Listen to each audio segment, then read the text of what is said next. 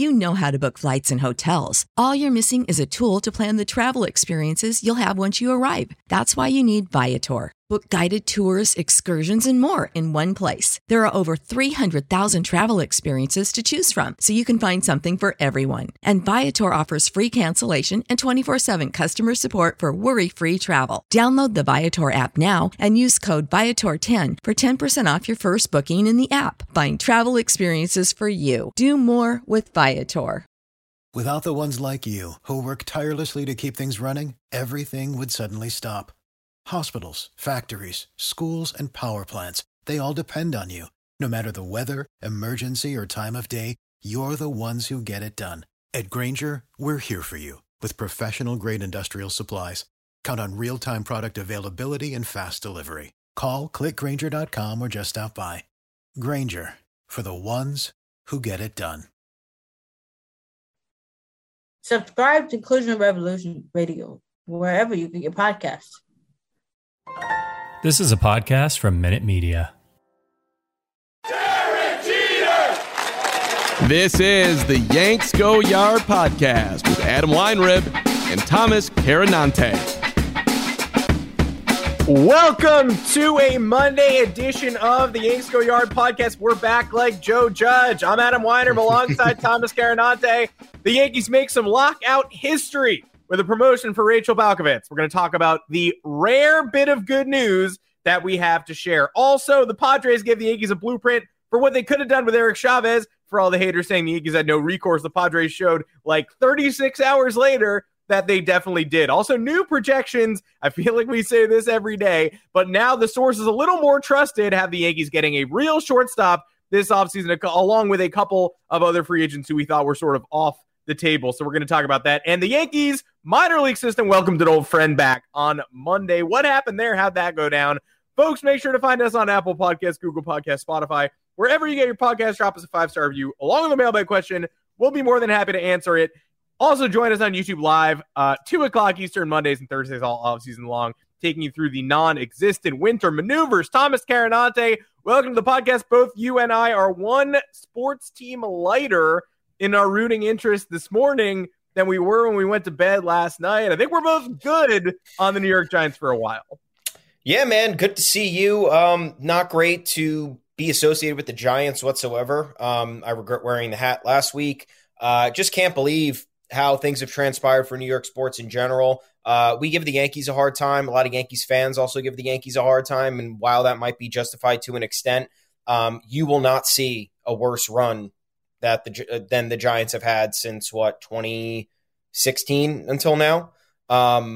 There is a different pedigree for New York sports. The expectations are much greater. The financial situation here is elevated beyond most markets. And the pressure in general to perform here is greater. So when you're enduring a Cleveland Browns-like run, which the New York Giants have been doing, gifted good draft pick after good draft pick, having your pick of the litter with various head coaches over the last 4 or 5 years, and just making all of the wrong picks and all of the wrong hires, people are going to flip out, and people will rightfully flip out because, like I said, you're paying a lot of money to support this team, paying a lot of money to go to games, buy merch, whatever it is, and just unacceptable. I will not. I tuned into probably 2 Giants games this year just because I knew it was going to happen. It's been declining for me. It's gone from like a full slate in 2016 to like 12 games in 2017, so on and so forth. And this year it reached 2. Just not going to do it next year. It's not worth my time. I don't know how this team's going to get much better, even with the 2 first-round picks. They've been blowing it up with good picks for years. I know they'll have a different GM, but yeah, we don't need them. And I'd rather talk about the Yankees at this point. That's how sad it's gotten. Yeah, I didn't expect that to happen. I didn't expect my football season to be all about the 2022 New York Yankees, who, again, ended 2021 in disappointing fashion. And we definitely spent like a week or two being like, I don't want to think about this team. I don't want to talk about this team either. But compared to the New York Giants, the might as well be the 1998 Yankees that we've got put together in the Bronx at this very moment. And they have given us a reason to smile on Sunday night, just as I was about done with the football season, ready to watch. I don't even know what I'm about to watch. The New England Patriots go on the road to Buffalo, tell everybody nobody believed in them. even though they have the greatest winner in the history of sports coaching them. I don't know. It seems like we're Tom Brady going to Philadelphia and beating the 9-8 Eagles and being like, wow, you counted us out again. Like, just the absolute dumbest possible stuff. That sport is so predictable and so pointless. So it's much more exciting to talk about the news that dropped right at the end of Sunday when I was in the middle of football-related doldrums. The New York Yankees have not only promoted Rachel Balkovec, who they hired as a minor league hitting coordinator after the 2019 season. Her ascendance was obviously halted by the lack of a 2020 season. They brought her in as sort of a roving instructor at the minor league level. I know that she was supposed to work with a lot of the lower level GCL prospects, people who were just coming over from Latin America, the Yankees international signings, because her previous experience was with the Houston Astros. She taught herself Spanish to be sort of a, strength coordinator liaison with the Houston Astros, Spanish-speaking minor leaguers. So that was supposed to be her role. 2020, obviously, pandemic season canceled. I think we all sort of lost track, didn't know what Balkovec's position would officially be. 2021, she was certainly spotlit. She got a Futures Game coaching opportunity, so we all saw her on the national stage. It still felt like the progression of a nice story. I don't know if any of us knew how quickly it would evolve and where she would ultimately land. And the Yankees announced or released through Lindsay Adler on Sunday night that Balkovec would be the low-A Tampa Tarpons manager for 2022, making her the first female full-time manager in minor league baseball history.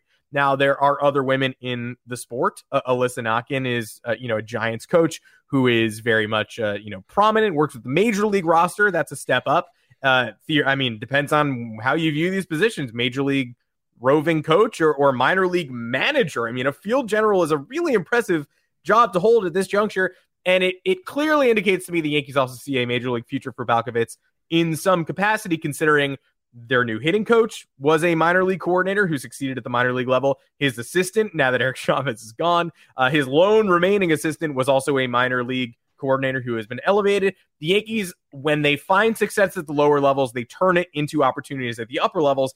And it's really hard to envision a more, a clearer path forward for somebody hoping to make, inroads at the major league level than getting a full-time managerial job with, she's probably going to be the manager for Jason Dominguez, at least at the start of 2022, along with many prospects who, again, have just transitioned up from that GCL level. Probably, a lot of the international prospects' first full season experience will be with Low A Tampa. She's got plenty of experience in that field, and it's a really exciting move for the Yankees to have announced this. Awesome. Congratulations to Rachel Balkovec. That ascension right there is incredible. I know she's been in MLB in some capacity. She started her career with the St. Louis Cardinals back in 2012. I had no idea. So at that point, she was 24 years old, because she's 34 right now. I'm not entirely shocked. I mean, I'm shocked that the Yankees did something like this, and I'm shocked that they are the first to do something like this. However, she was a minor league hitting coordinator for the Yankees last year, and the Yankees offense in the minor leagues, you talked about Dylan Lawson, blew almost every other, pocket of the competition out of the water. Yeah. So there's clearly some sort of an alignment here on what the Yankees think she's capable of or know that she's capable of. And I view this actually even more significantly because you're talking about someone who's going to be managing the low A squad. I know that sounds like it's the lowest job, but that's probably really important. You're molding these younger minds and these younger players who are going to take the next step to get to wherever they need to be. And you're kind of the first in line to do that. So that just goes to show how the Yankees hold her in high regard and how her previous track record has clearly translated into something this momentous, because someone who's 34 years old, especially a female in this job space, just based on the history of it and what obstacles existed and how difficult it was to forget about rising the ranks, just breaking into the field. She's made an impression. She's done a great job. Congratulations to her. I love the move. I think her approach is clearly, if the Yankees are, like I said, if the Yankees are doing this, they must love her approach. Because they're a results driven, it's a results driven front office and organization that's looking at these different coaching tactics as we grow into a new analytics age. She actually appeared on MLB Now. I don't know how long ago that was. I did watch that clip this morning though. And she was talking about how the technology around being able to evaluate hitters and, tweak certain things about their approach has really boomed over the last 5 years. And she's been right in that space for that long. So congratulations to her. Props to the Yankees for doing this. Another reason, well, I guess a reason to look forward to 2022. Just hopefully they don't let her interview for a promotion in the Boston Red Sox farm system. Wouldn't that be great, Yankees? Don't let that shit happen. A week from now, just absolutely bending tomorrow. Oh, yeah, somebody else had the same idea we had. Well, we might as well give them the personnel then. That makes all the sense in the world. You're definitely going to get the horrible... it's not even worth dignifying the trolls. You're going to get the trolls coming out of the woodwork doing the same thing they did with Sarah Fuller when she was kicking for Vanderbilt, being like, "Oh, are you sure you could? Like, I understand why you did it, but there's nobody better for that job." With Vanderbilt specifically, they were out of people. So, it was horrible circumstances that led to her getting a well-deserved chance, but she deserved that chance. Rachel Balkovec obviously deserves this chance. You're going to have to trust us on this one, but the Yankees do not promote somebody like this so quickly unless they wholeheartedly trust the direction that they've been able to take their previous responsibilities in. It should go without saying. It doesn't go without saying, because when you celebrate history like this, the worst people on the internet who've been empowered will pop out again to say, "Oh, so you just wanted to make headlines. You just wanted to celebrate your personal history." Absolutely not. It's incredibly obvious to everybody who watched. She's had an extended history in this game. She's moved from prominent organization to prominent organization. And the Yankees gave her clearest shot at ascension yet. They took her out of the strength and conditioning world and changed her role to a coaching and molding role, and have given her a big promotion in that field now. So they believe in her. But yes, the history is worth celebrating. It's still momentous that this happened. So you can't cater to the trolls, but it's a lose-lose when you're dealing with people like this, because you want to celebrate history and they're like, "Oh, so you just want to make news. You just want to make history." Well, they did make history. You can't avoid that. It's important to mention that, but also it's very obvious this was about so much more than that. Congrats to Rachel. And before we transition into our next segment, I do want to read an ad read for another podcast that you should be interested in. If you're listening and you want to learn more about the mental toll of the sports world, look no further than the Players Tribune's first ever mental health podcast, Blindsided. It's hosted by former NHL goalie Corey Hirsch and psychiatrist Dr. Diane McIntosh.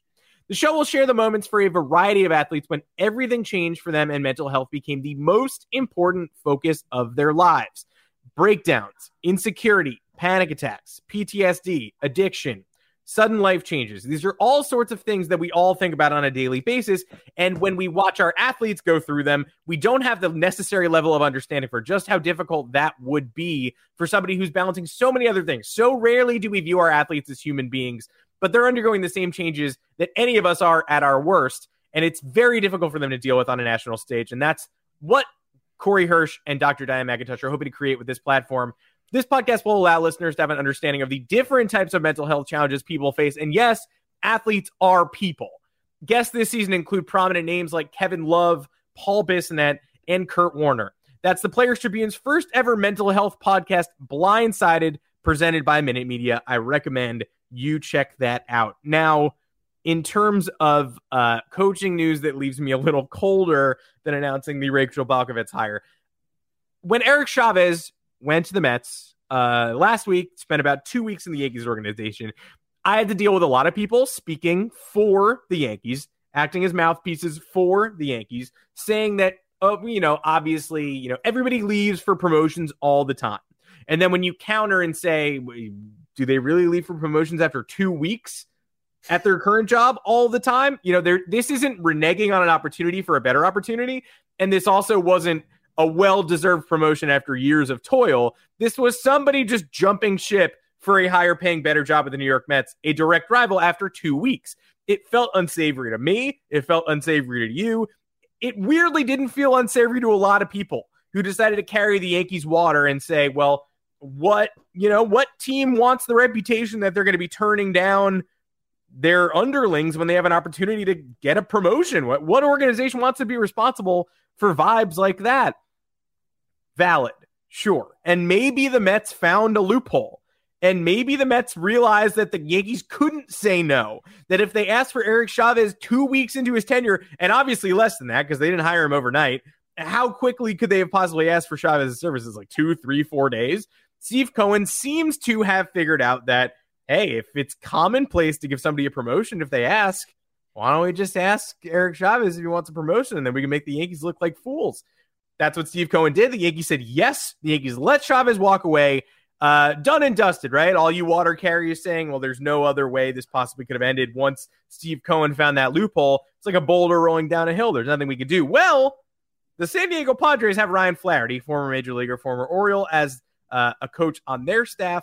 The Mets asked for Ryan Flaherty to interview for their bench coach job. Padres said no. Bench coach's promotion for Flaherty, too. Same situation. Padres said it's too late in the offseason. The lockout adds a lot of uncertainty. We don't want to be losing a coach right now. Thanks so much. The Yankees couldn't do that. All you water carriers, I'd love to hear from some of you now that we literally 4 days later have an example of another team with the same conundrum and the same offseason timeline. Arguably, the Padres look worse here because they've had Flaherty in the system for longer, so they should have been more willing to clear him for a promotion. Because they know him, because again, if you know someone and you love them, set them free is what I've been told. The Padres know Ryan Flaherty. They said, absolutely not. We'd like to keep him. The Yankees just got Eric Chavez in the building, and they already feel compelled to give him this promotion with the Mets. Give me a break. Yeah, he's the bench coach for the Padres, right, Ryan Flaherty? I don't believe he is. He's not? I'll look it up. Because I thought he was. So the reason this is the reason to support the Yankees allowing Chavez to go. Usually, like you discussed, if there is an opportunity to get a bump in a job title, teams will let you interview. And that's not uncommon. What is uncommon, however, is somebody taking and this is by multiple sources. Go to ESPN. I think it was Alden Gonzalez who did this story when it initially broke, talked about how this is very uncommon for someone to accept a job who Chavez never had any experience on an MLB staff, never any experience on a single MLB staff. It's very uncommon for somebody to take a job that they've never had before and then immediately leave for a promotion that they've also never had before. So this isn't a situation where, the Yankees are holding somebody hostage, a bench coach who's been a manager in waiting for 3 or 4 years and hasn't gotten his opportunity. This was a situation where it was like, he took a job that he's never had before, had it for 11 days, and then left for a better job, 7 miles away. My issue with this whole thing is that the Mets had all offseason to hire Eric Chavez as their hitting coach if they really wanted to. I know it obviously hinged on them hiring a manager, but not my problem they decided to fire Luis Rojas. Not my problem they took forever to hire Buck Showalter when it probably should have happened like within 2 days. So that's why there's anger surrounding this, because it is an uncommon situation, and this is a guy who has no experience on a major league staff.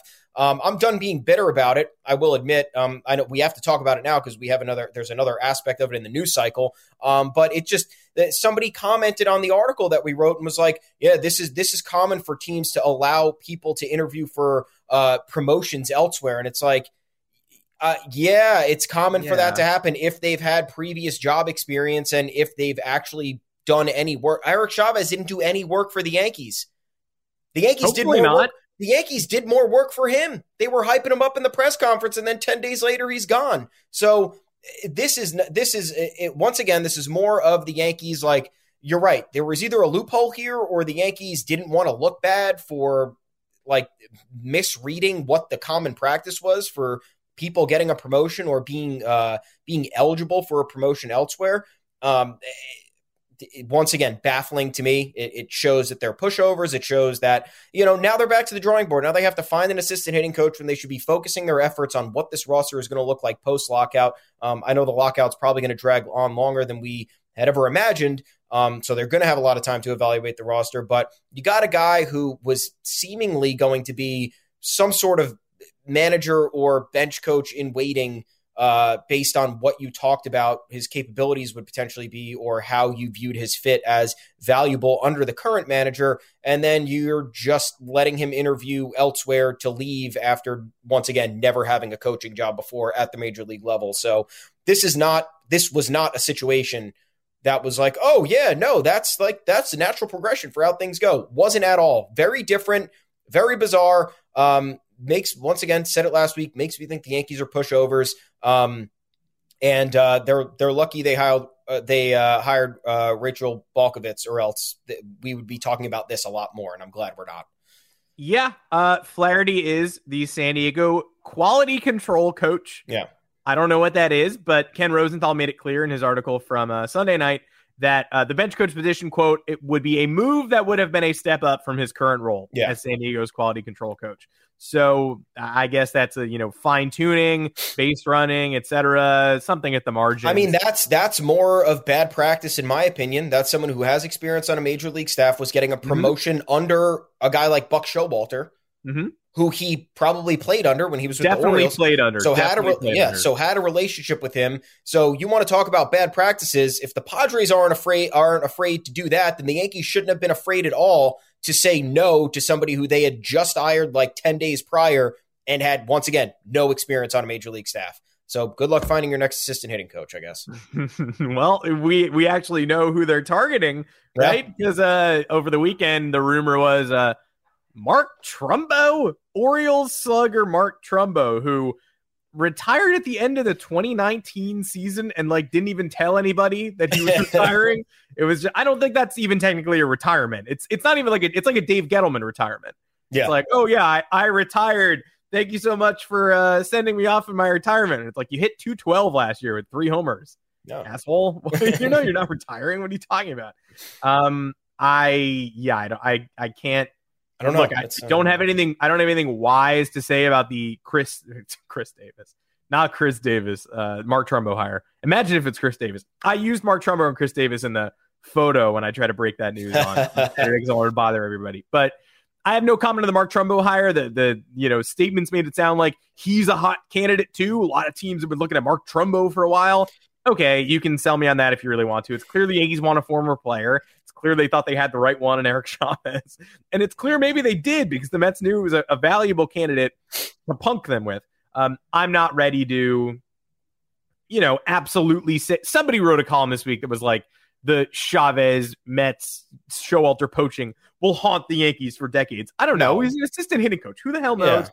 Yeah. And look, maybe he absolutely stands out as the Mets hitting coach. And then the Yankees fire Aaron Boone and hire him because it's a promotion. It's a promotion. You have to give the Yankees that promotion right back. So who knows? He might not be out of their sights forever, but it's not a decades-long punking. Eric Chavez is not going to be floating through the Yankees clubhouse like a force ghost, telling Aaron Boone, that he should have followed the righteous path. But it's pretty embarrassing, and I don't think it's nothing. I don't think it's shruggable like a lot of people seem to.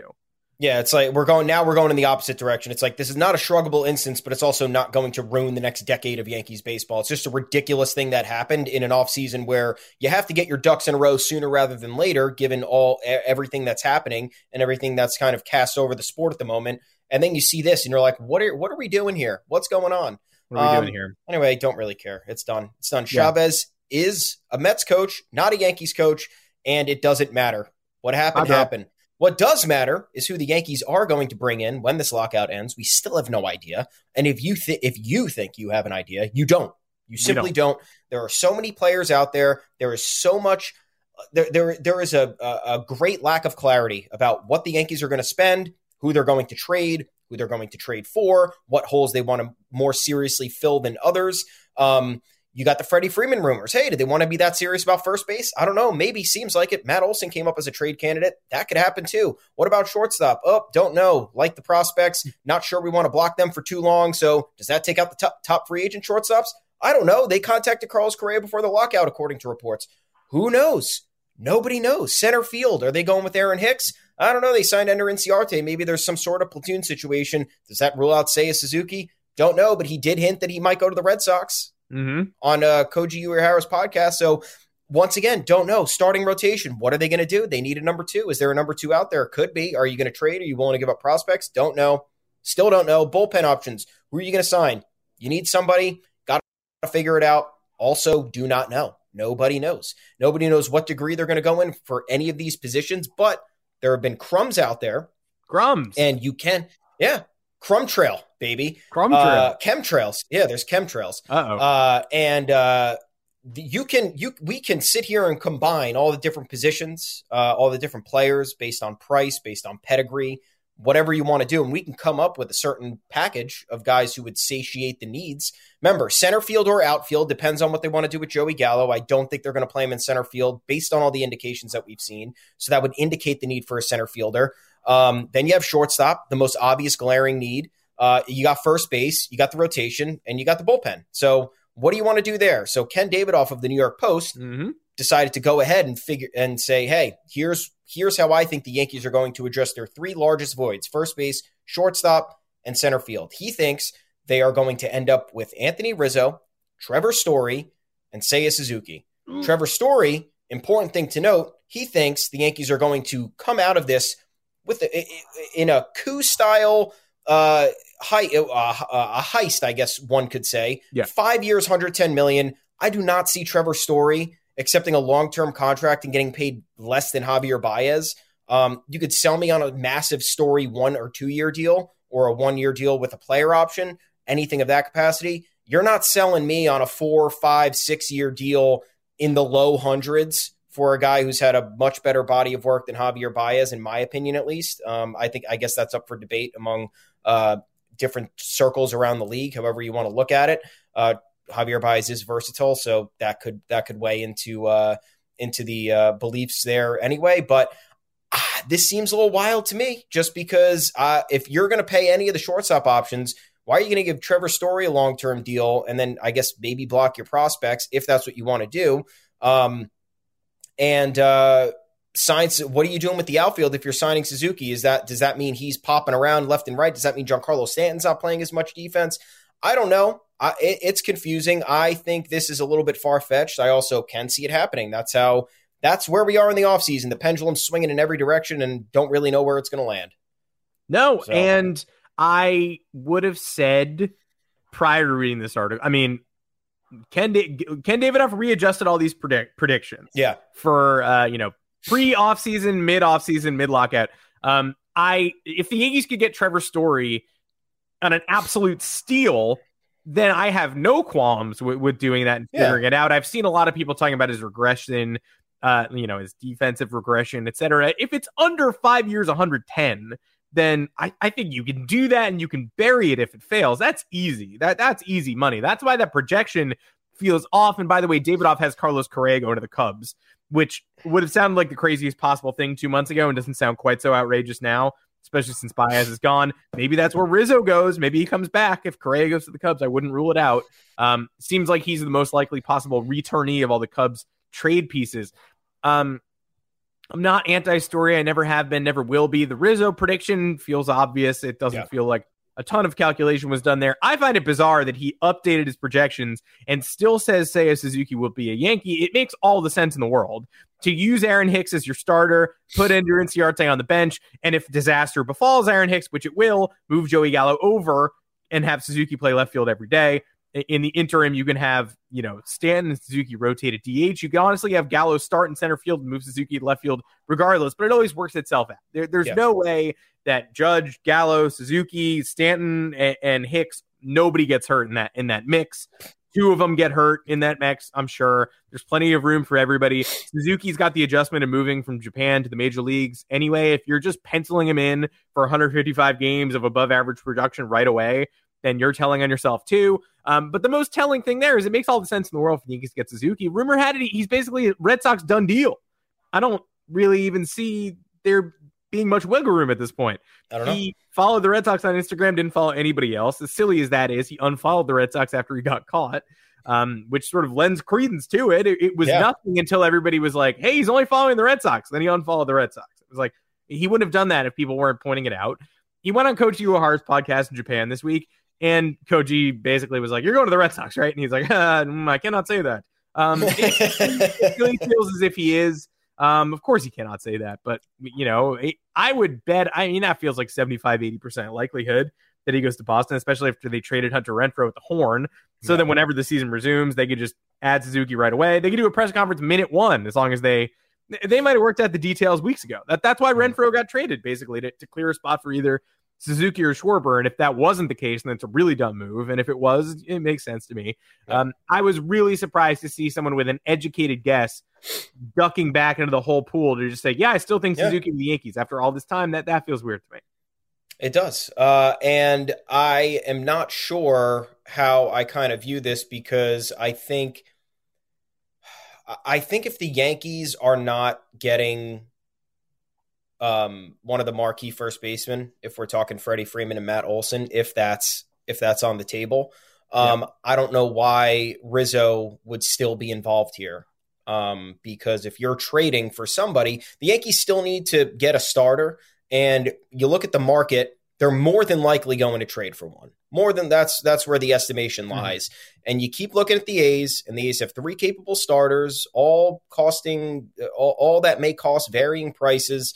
But I think if we were to bet this offseason, we'd pencil one of those guys in the rotation, and I'm not sure why the Yankees wouldn't expand the package with an Olson. Maybe they're thinking Chapman. I don't, as opposed to that, and then they move Gio Urshela for another pit. Like, I don't know. I have no idea. But it's weird because those seem like all, no offense to any of those guys. If we're talking about the Yankees upgrading on a mass scale, these seem like all the middling options. Now, I'd take Trevor Story tomorrow, but it doesn't seem like the Yankees are sold on. I'm just talking about what we've heard based on I'd take Trevor Story tomorrow. I'd pay him probably $175 million. I don't know how the Yankees feel about that. We've heard they haven't entirely been enthralled with him based on previous reports. We don't know if that's true. But if we're basing it off of stuff that we've heard from various insiders, weird that the Yankees would go with the consolation prize in Anthony Rizzo. No offense to Anthony Rizzo, but you're talking Matt Olson and Freddie Freeman being available. That's a different story. You're talking Carlos Correa versus Trevor Story versus potentially moving Gio Urshela to short and trading for Matt Chapman. I don't know what I'd want there. I just don't know if like I said, would give Trevor Story a long-term contract and then be sold on these prospects to the point where I don't know where I'm going to put Trevor Story in 2 years. And then Seiya Suzuki, like I said, I'd take him on my team in a second, but making the transition from Japan, hardly a sure thing. There will be an adjustment period, especially if they're using him in a multitude of outfield spots. So not only does this seem a little bit of an overreach, but it also seems like a bizarre match of players from my perspective. We could all disagree. We could talk about it. But this seems like a very weird match of players where you're not really getting the best of the best, or they're not going after the players that they deem to be the best, or I don't know. It all just doesn't make that much sense to me. Then again, this is Ken Davidoff's opinion based on what he's heard, based on what he's seen in the past. He probably knows better than I do. But like we said, we got a lot of time. We're still formulating thoughts. We're putting all these different packages of players together. It could end completely differently. It could end this exact way, and it could end up, I really don't know. But like I said, based on the trail that's been out there of information, I don't know. I really don't know about this trio. I do get joy from any projection that has the Yankees making maneuvers, just because I'm used to the frozen out version of the Yankees from before the lockout. But the fact remains, they Jim Bowden gave them the healthy dose of truth. They have a 4th place roster right now. I don't think that should be a controversial statement. They have a very incomplete roster, and so if they are as silent after the lockout as they were before the lockout, they're not going to compete. No matter how you think the Red Sox are going to regress, I think they have a version of devil magic and some regression packed in there, and they might not run away with a wild card this year, but they're going to be good. The Blue Jays should have been in the playoffs last year. I don't know why they weren't. I don't know why we kept them out. They were way better than we were. And the Rays are the Rays eternally, and they have a full season Wander Franco, and the rotation got way worse, but you won't notice. Although, hopefully that's the dream with the Rays, that this is finally the year you notice that they cut bait on all their veteran starters. And it looks like it did in the ALDS last year when it was like Shane Baz and McClanahan. Suddenly McClanahan was like the old man of the rotation who made like 16 starts. You're like, well, they can't beat McClanahan, but they might have a shot against Baz. It's like, why can't they beat? Everybody here sucks. These guys all suck. And you watch them go to Fenway Park and get absolutely smoked. So your hope is that next year the Rays guys look young and inexperienced again, and maybe you can knock them off the pedestal. But right now the Yankees do not have a roster that can do that. So it would be an absurd miscalculation for them to not make moves and not make large-scale moves, because trading for Matt Chapman and calling it a day is not enough either. But, there's a version of me that doesn't have faith they're going to do that. And then there's a version of me that's like, it's impossible for them not to do that because they don't have a team right now. And if they're not going to fix the Gary Sanchez thing or really ensure against Aaron Hicks in center field, they need a shortstop they can count on. They need an extra pitcher. They need a first baseman because they hate Luke Voit. So there are positions they absolutely need, and they can't escape the offseason without figuring that out in some capacity. Now, somebody who is not part of the solution whatsoever, but still makes us feel pretty good, Manny Banuelos. Banuelos is back. Yeah. He's back. Remember the Killer Bees? Remember where you were when Andrew Brackman, Banuelos, and Dylan Betances were the three buzzworthy Yankees prospects, and Mason Williams and Slade Heathcott and all these great names that you could envision leading the 2016 division champions, which they absolutely did not do. They didn't. None of these people other than Betances were ever a part of the Major League roster for longer than a couple of weeks. Banuelos is back. He did make the majors after the Yankees traded him to the Braves. Back for David Carpenter, I believe. Chasen Shreve. And Chasen Shreve. Yeah. But David Carpenter was the main piece of that package, and he ended up being basically useless. He made his MLB debut, wasn't very good. Angels, Dodgers, bounced around, was in the White Sox. Made Major League Baseball in 2019. 6.93 ERA in 16 games, 8 starts. One of those starts was against the Red Sox. I remember he got absolutely bashed. I think he gave up 9 or 10 runs in the first inning. Real bad. But he went to, Taipei, the Taiwanese Professional Baseball League, which plays in China, and went to Mexico too, and had a 2.60 ERA in his final 10 games of 2020 and a 2.51 mark in 21 games last year. He is now a bounce back lefty signing. He will be AAA depth. But what a weird little reunion that I don't think any of us saw coming. No, not at all. He's still young, 30 for a guy who, I feel like we've been talking about for almost over a decade. It does intrigue me a little bit. It doesn't get me excited by any means, but you look at his numbers, and I think he's sub 3 over his last 32 games, which is pretty good. Competition's completely different, but all it takes in baseball in general is just kind of rediscovering who you are, finding that renaissance. I don't know if Manny Banuelos has ever really discovered who he is. He had a few good years in the minors before he was coming up with the Yanks, and then I believe he had Tommy John. That delayed him, and then they traded him a year later. So he had a bit of a roller coaster beginning to his career with the Yankees, and then it kind of went off track when he was with all those teams that you were discussing before. Very bad showing in 2019. Which led to his release. But you look at Matt Blake, our guy, Matt Blake, everyone's savior. Yankees got 3 left-handers between last offseason and the trade deadline. Lucas Litke, who was signed in December of last year, and you were like, what? Who is this guy? Great. We learned more about him. We thought it was cute. Yeah. I mean, he had a Yankees mug from when he was a kid. Yeah, it was very nice. Yeah. Yeah. Then you have Wandy Peralta. We were up in arms about when they traded Mike Tauchman. We ended up being completely wrong. I was completely wrong. And then you have Joely Rodriguez, who was acquired at the trade deadline in the Joey Gallo deal. You look at all of these guys. All of these guys had career years as left-handed relievers on the Yankees pitching staff. Kind of unforeseen. Litke was out of the league for like 4 years or something, then came back. I'll look it up right now as I'm talking, but you got Joely Rodriguez, who arguably had his best 20-plus game stretch of his career since debuting back in 2016 with the Yankees. He registered a 2.84 ERA and a 3.01 whip in those 21 games that he appeared in. Litke hadn't been in Major League Baseball. Are you ready for it? Since 2015 with the Seattle Mariners. And that year, he pitched in 1 game, 2.1 innings of work. The last season you can even consider to be somewhat of a workload was 2013, 37 innings of work in 35 games. He was fine, 4.86 ERA, 3.75 FIP, nothing special. But comes to the Yankees, first full season of his career, definitely the largest workload he's ever had. 72 1/3 innings, 2.74 ERA, 2.84 FIP, 1.13 whip. And then you look at Wandy Peralta, who is balling right now, dude. Is that the Dominican League or the Puerto Rican League? I haven't paid close enough attention. Yeah, either way, it's got to be Dominican because he is Dominican. Absolutely throwing fireballs in that league, striking people out, showing off. It's awesome. has his best career stretch of games, 46 games with the Yankees, 2.95 ERA. That was his lowest mark. His next best season, I believe, was with the Giants in 2020, a fake year, 25 games, 3.29 ERA, but only 27 innings of work. He comes to the Yankees last year in that it was an April trade, end of April, I believe. He appears in 46 games, 42 and 2/3 innings, 2.95 ERA. His FIP, not good, 4.39, but guess what? It kind of speaks to how he's able to get in. He's able to get out of jams if he's ever presented with them or if he gets himself into them. His slider ended up being a revelation.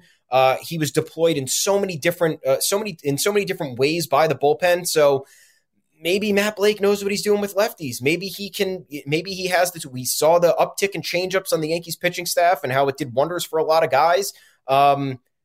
Maybe a slight tweak in approach for Manny Banuelos can have him be a multi-inning guy out of the bullpen. That's the ceiling. I'm not expecting that, but you look at the body of work that's been done over this last year now, because I mean, you would assume he started working with Litke last December when he was signed. Little reason to believe here. And former Yankee, he's got familiarity here, so it's not like he's coming into the New York situation or the New York expectation spotlight, and he's all spooked. Maybe he's gotten that part out of the way, which could be very helpful. I don't know, but reason to believe a little bit here. Yeah, Wandy Peralta was the only guy you mentioned who was anything close to a guy entering his tenure with the Yankees. I mean, Peralta didn't do anything in San Francisco that blew you away, but he was a major leaguer, and you knew his name when the Yankees swapped for him. Litke, you didn't give a second thought to, and don't act like you did. You just thought it was a nice little minor league depth signing. When he showed up, you were like, whoa. Joely Rodriguez, again, somewhat projectable, but like terrible in 12 innings of baseball. So it's not like there was a lot of, there was not a lot of rope behind him there. Banuelos, it sounds insane to even think about this, and it's definitely going to hurt that they don't have that much minor league time. Like the coaches can't talk to him tomorrow legally and be like, here's a throwing program for you. But is it really more ridiculous to say Manny Banuelos could have a role on this team than it would have been last year to say Tyler Matzik is going to have a role on the Braves? That's a flamed out former first rounder who lost home plate, who Rick Ankiel'd it before 2020. Yeah. In 2019, he was out of baseball for good reason. He was definitely worse than someone who was putting up low 2 ERAs in foreign leagues. He was done with the game. He lost everything. He lost his fastball. He lost placement. Like, it's definitely, and he was the, World Series MVP, arguably. He didn't win the award, but was anybody more important in the Braves playoff run? Him and Eddie Rosario, and obviously Freeman. But honestly. But if you take one of him or Rosario out, it probably doesn't happen. He pitched every game. It took a long time. It took like 2.5 weeks before he didn't pitch a playoff game. It was huge having him. And again, he was basically a nobody 2 years prior, a year and a half prior. So it's worth considering when you think about all these things. Everybody's talking about Jimmy Cordero, who the Yankees took from the White Sox, another guy who posted like a 5.9 ERA last year in limited duty, and people are sort of penciling him in as a bullpen breakout already. That's what's happening in the Yankees organization these days. So it's not insane to look at the most innocent possible minor league signing, a guy who the Yankees had in their system as a top prospect in 2012 and 2013, and say they must be targeting a reunion for a reason, not for depth alone. They got Nestor Cortez Jr. back. Yeah. They lost him and brought him back, and it was the same thing, like a retread from 7 years ago who was never really an upper echelon guy. Why is he back? Now he's your 5 starter. Might be your 4 starter. Probably your number 3 most trusted starter when the playoffs rolled around last year. So you can't write any of these off, and I think if coaching staffs were able to make regular contact with players at this juncture, you'd be hearing more about Manny in the days to come. As it stands, he'll probably be pretty absent until the lockout is over, but fun to dream on, and also 10 minutes of content for us. So look at that. What a nuanced discussion. We're smart guys. That is it for this edition of the Yanks Go Yard podcast. Make sure to find us on Apple Podcasts, Google Podcasts, Spotify, wherever you get your damn podcast. Drop us a 5-star review. Along with a mailbag question, we'll be more than happy to answer it. Kind of got dead eyes there when I said that monologue. I'm very used to it at this point. You can also find us live on YouTube, 2 o'clock Eastern, Mondays and Thursdays until the regular season begins, whenever that may be. Then we'll go 3 times a week. I think you'll be seeing more of us once the regular season rolls around. Until next time, I'm Adam Weinrib. You could find me on Twitter at Adam Weinrib, and you can read that below. Thomas Carinante, where can the people find you? At Tommy's_takes. One more note on Banuelos, folks. Crazy shit happens every year, every offseason. Every year, there's someone who pops out that you're never expecting, and then never expecting to do much of anything. And then you look back and you're like, holy shit, this guy was almost out of the league 3 years ago. He blew his shoulder out. His fastball was 80 miles an hour. Just keep it in the back of your mind. That's all we're asking. Head on over to yanksgoyard.com. We got plenty of content there for you. A lot of off-season stuff. People are coming out of the woodwork here and there with some info. We're trying to connect the dots, make some healthy speculation, have some fun. Talk to us on the official Yanks Go Yard Twitter account at YanksGoYardFS. We're there all the time. And next time we'll see you Thursday at 2 p.m. live on YouTube. Got the national championship game tonight. I'm going Bama. What are you doing? I'm going Bama. I'm not rooting for Bama. No. Something weird has happened, though, where I used to be a Bama hater. I think a lot of people are. Because you just watch a dynasty win for a decade, and you're like, get him out of here. Get him out of here. It's the same people over. Get him out of here. They never have a quarterback. There was also the time when they won every year, and they never had a quarterback. Yeah. And so there was never anybody interesting. It was like, oh, yeah, the best team in the collegiate ranks is just Greg McElroy under center. And, there's no pro future there. And I'm just watching, I'm watching adults play defense against kids with a terrible quarterback. It always just felt very stupid. Yeah. Especially that one year when they had OJ Howard, who made 3 catches all year and caught 269 yards worth of balls in the national championship. It's like, who the fuck even is that? How do you even have that guy? So back then I was much more of a violent hater. Now I'd say of all the dynasties that won't go away, I definitely respect them the most just because of they've evolved. They really have evolved. I don't respect them because it's difficult to do this at the collegiate level. But no, it's not. And recruiting is fake. It's just money. There's nobody has recruiting genius. It means you have money. A lot of people were talking about that when Deion Sanders took the Florida State guy. It's like, oh, we got to get a recruiting guy in here. It's like, no, you just got to drop more money than the other guy. So I don't think there's some recruiting gods. I just think it's tough to keep a program up like that when everyone's been game planning for 15 years. And they've changed. They haven't done the same thing for 15 years. They have changed. Mm-hmm. All that to say, yes, I will be rooting for Georgia, but I'm not flagrantly anti-Bama, and I do think Bama wins by 6. What about you? A wise man once said, you don't get rich betting against Nick Saban. I don't know when before. Oh, a wise man one time. Last time they were underdogs for however long ago was the SEC championship game. They were 6.5 point underdogs. They wiped the floor with Georgia. I know they're missing John Mechie, top wide receiver, but it's all about Nick Saban drawing up the looks, outsmarting Kirby Smart. I think that probably happens. Wouldn't be shocked if Georgia wins, but you're not going to give me Bama underdog twice in a season and expect me to go the other way the second time. It's not going to happen. Bama money line. Let's have some fun. Next time we'll see you guys, like I said, Thursday. Maybe we have more to discuss. Hopefully we do. No, hopefully. And we'll aftermath of the Bama game probably for full 45 minutes. We'll see you guys. We'll see all y'all then. Underdog Fantasy is the fastest growing fantasy app and easiest place to play fantasy sports. Just jump on UnderdogFantasy.com or download the app, draft your team, and that's it. And if drafts aren't your thing, they also have a pick'em game where you can win 20 times your money in a single night. Use promo code RADIO, and Underdog will double your first deposit when you sign up with up to $100 in bonus cash. Deposit $100, get $100 free. That's promo code RADIO. Terms and conditions apply. You know how to book flights and hotels. All you're missing is a tool to plan the travel experiences you'll have once you arrive. That's why you need Viator. Book guided tours, activities, excursions, and more in one place to make your trip truly unforgettable. Viator has over 300,000 travel experiences to choose from. Everything from simple tours to extreme adventures and all the niche, interesting stuff in between. So you can plan something that everyone you're traveling with will enjoy. Real traveler reviews give the inside scoop from people who've already been on the experiences you're considering. So you can plan with confidence. Free cancellation helps you plan for the unexpected. And 24/7 customer support means you can travel worry-free. Download the Viator app now and use code Viator10 for 10% off your first booking in the app. Find travel experiences for you. Do more with Viator.